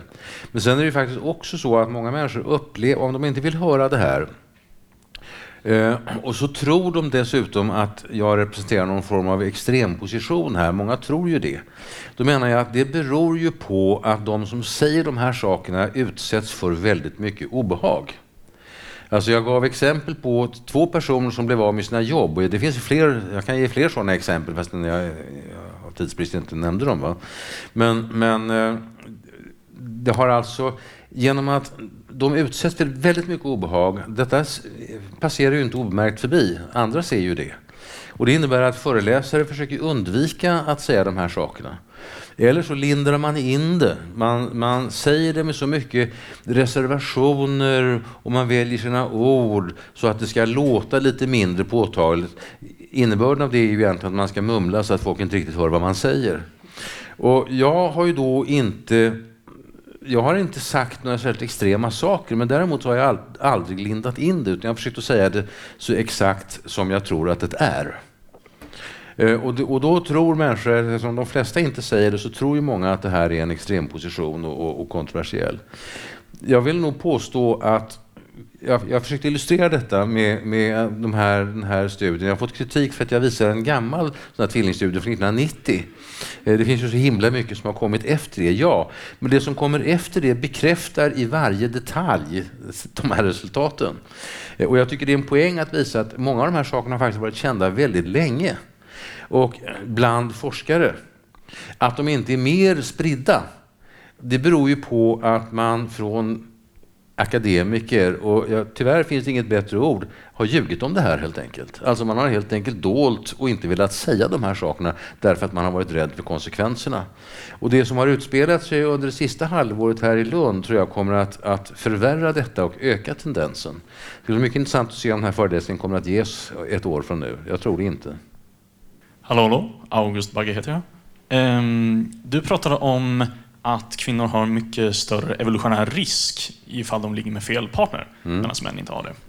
Och att man skulle känna igen det här i sitt känsloliv eller relationsliv. Vilket jag kan hålla med om.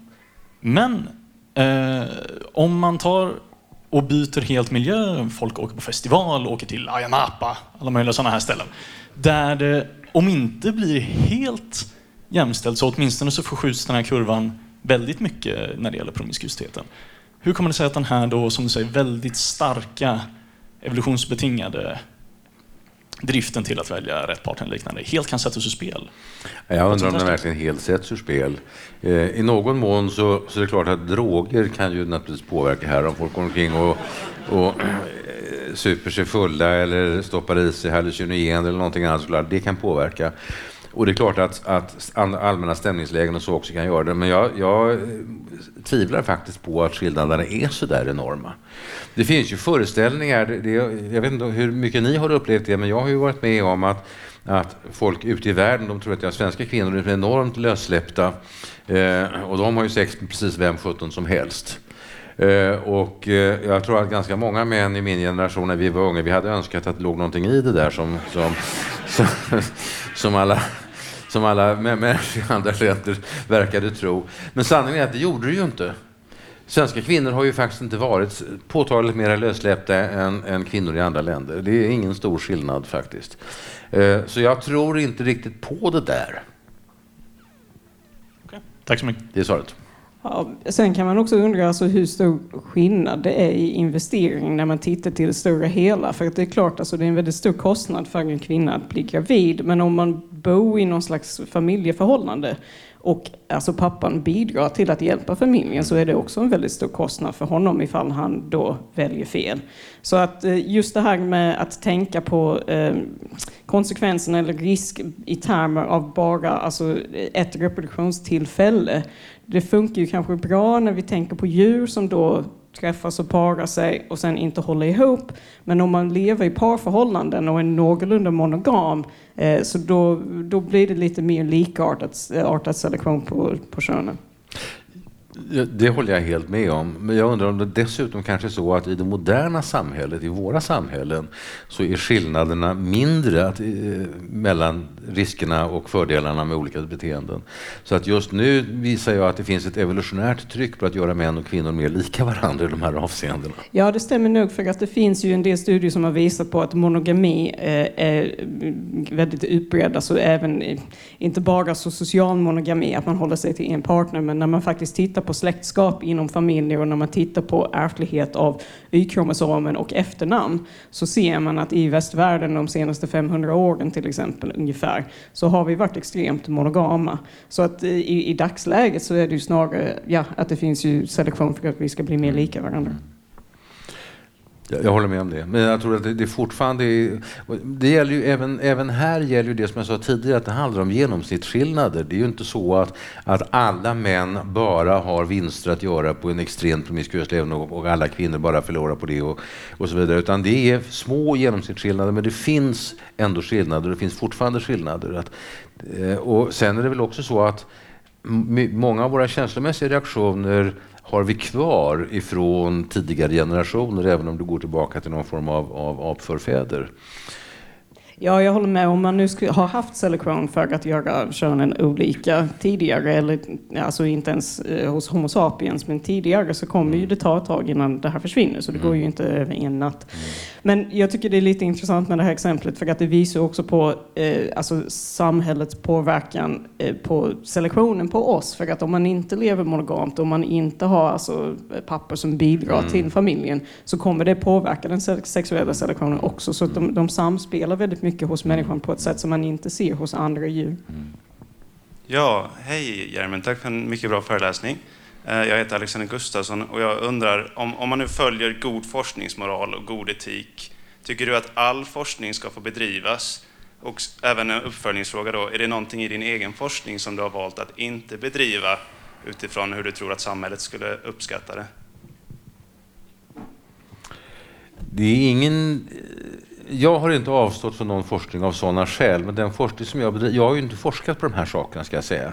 Jag forskar på inlärningsmekanismer, och det här ligger ju då, frågan om vad som är inlärbart kan man säga ligger i periferin av det som är mitt egentliga forskningsområde. Men jag har ju då inte haft någon anledning att begränsa mig av sådana skäl. Du tar upp en jättestor fråga om forskningens ansvar och om det finns områden som man inte bör forska på därför att de resultaten eventuellt kan missbrukas och så. Och det där finns, men det är en alldeles för stor fråga för att ta upp här nu. Jag tror väl att generellt att människor kanske, forskare och andra, jag tror man underskattar allmänhetens förmåga att hantera vissa fakta. En sak som väldigt ofta kommer upp, det är ju nazisterna till exempel, och den typen av rasbiologi som följde med nazismen. Och nu har vi ju experter här i närheten på detta som kan svara bättre än jag på det här, men min misstanke är att det är inte så att det var rasbiologiska mytologi som låg bakom nazismen, utan det var snarare tvärtom. Jag tror inte, och hade det verkligen varit kunskap om de rasskillnader som finns, så tror jag att det finns inte en chans att de hade så att säga stött nazisternas slutsatser och deras politik. Ja, ett kort svar. Viktor heter jag. Tack för en bra föreläsning. Vid ett tillfälle så presenterade du 3 analysnivåer. Om jag inte minns fel så var det personlighet och emotion. Det var det här ICA-kön på beteendet där. Personlighet, emotion, beteende. Och på personlighetsnivån så var det då den biologiska förklaringsmodellen lämplig och emotion, inlärning plus biologi och den sista var det på själva beteendet var det inlärning och aktuell situation. Och finns det risk för en begreppsförvirring att när man pratar om manligt och kvinnligt här på personlighetsnivån så är det uppenbart att när du säger manligt och kvinnligt så refererar till biologiska aspekter, men kanske på den beteendenivån så refererar det kanske till roller, mer alltså, lite abstraktare liksom, entiteter, rent filosofiskt, kanske inte just till biologiska aspekter. Jag tyckte i alla fall inte se en sån härledningsmöjlighet utifrån det diagrammet, men det var kanske inte heller världens mest liksom, utvecklade diagram så. Men för när genusvetare pratar om kön manligt och kvinnligt så refererar det kanske inte nödvändigtvis till biologiska aspekter utan till roller och så vidare, och man talar ju trots allt om manligt och kvinnligt innan man visste vad det refererar till. Så, har du någon kommentar till den potentiella begreppsförvirringen?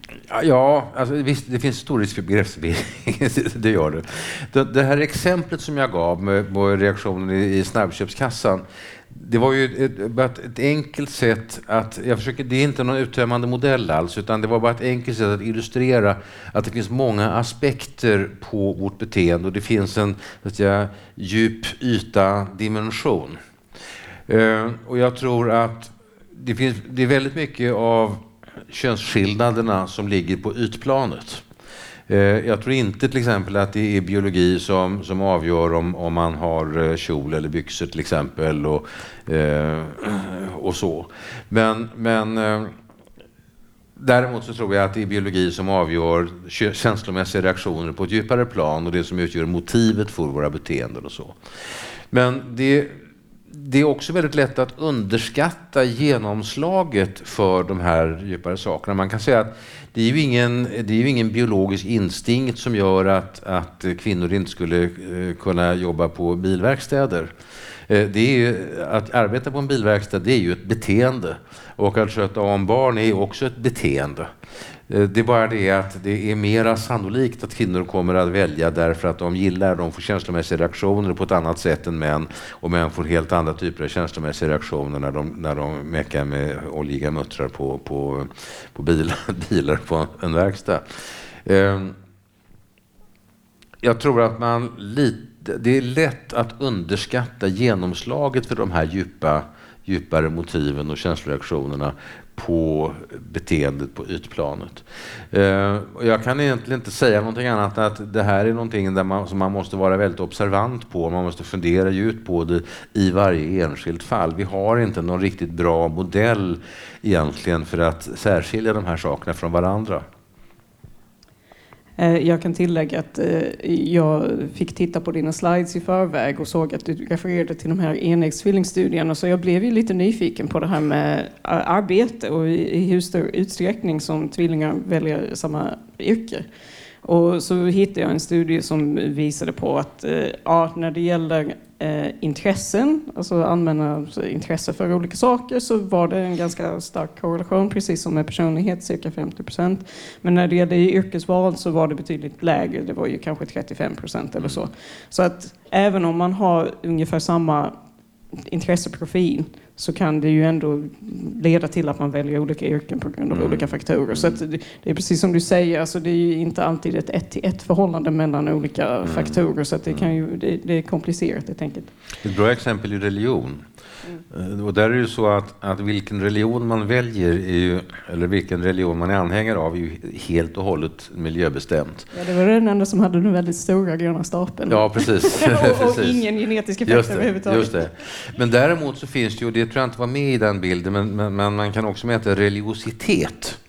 Alltså om man frågar sånt där som om människor känner sig vara på något sätt en del av en större helhet och det vi kan kalla religiösa känslor och kanske religiöst temperament, då är ärftligheten jättehög. Så att, och det är lite som med rökningen, att om du röker eller inte, det beror helt och hållet på din omgivning, medan när du väl har börjat röka, så hur mycket du röker beror helt och hållet på din interna kemi. Ja, jag tror kanske vi får sätta punkt där. Och säga att då var det slut för ikväll och tack för att ni kom.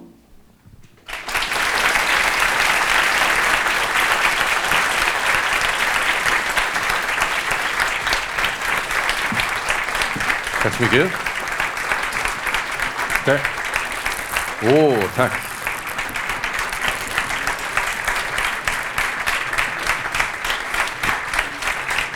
Stort tack Germund och Jessica för att ni gästade oss här ikväll. Innan vi släpper iväg er så tänkte jag nu ställa kvällens sista fråga. Och det är nämligen vem ni själva skulle vilja se som gäst på Studentafton. Germund, har du någon i åtanke? Jag kan säkert komma på jättemånga alternativ om jag får fundera en stund, men frågan är helt ny för mig. Jag har aldrig funderat på vem jag skulle vilja se som gäst. Nej, det kan jag inte svara på. Vem som helst. Vem som helst. Internationellt. Ja, gud ja. Ja, Steven Pinker var jättebra förslag. Jättebra förslag.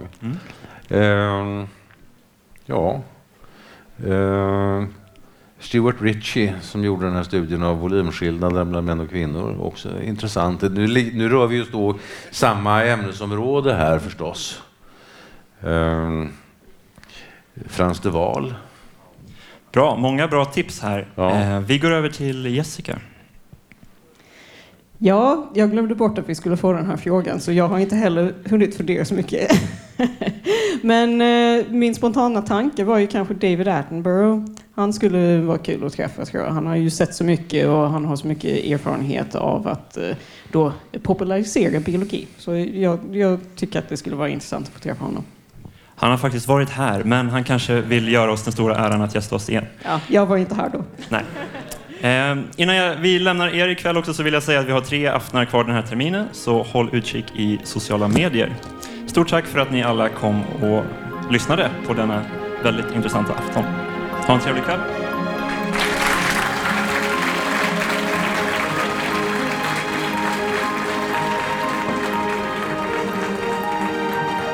Tack för att ni har lyssnat. För att inte missa nästa studentafton, följ oss på Facebook och Instagram. Sök på Studentafton.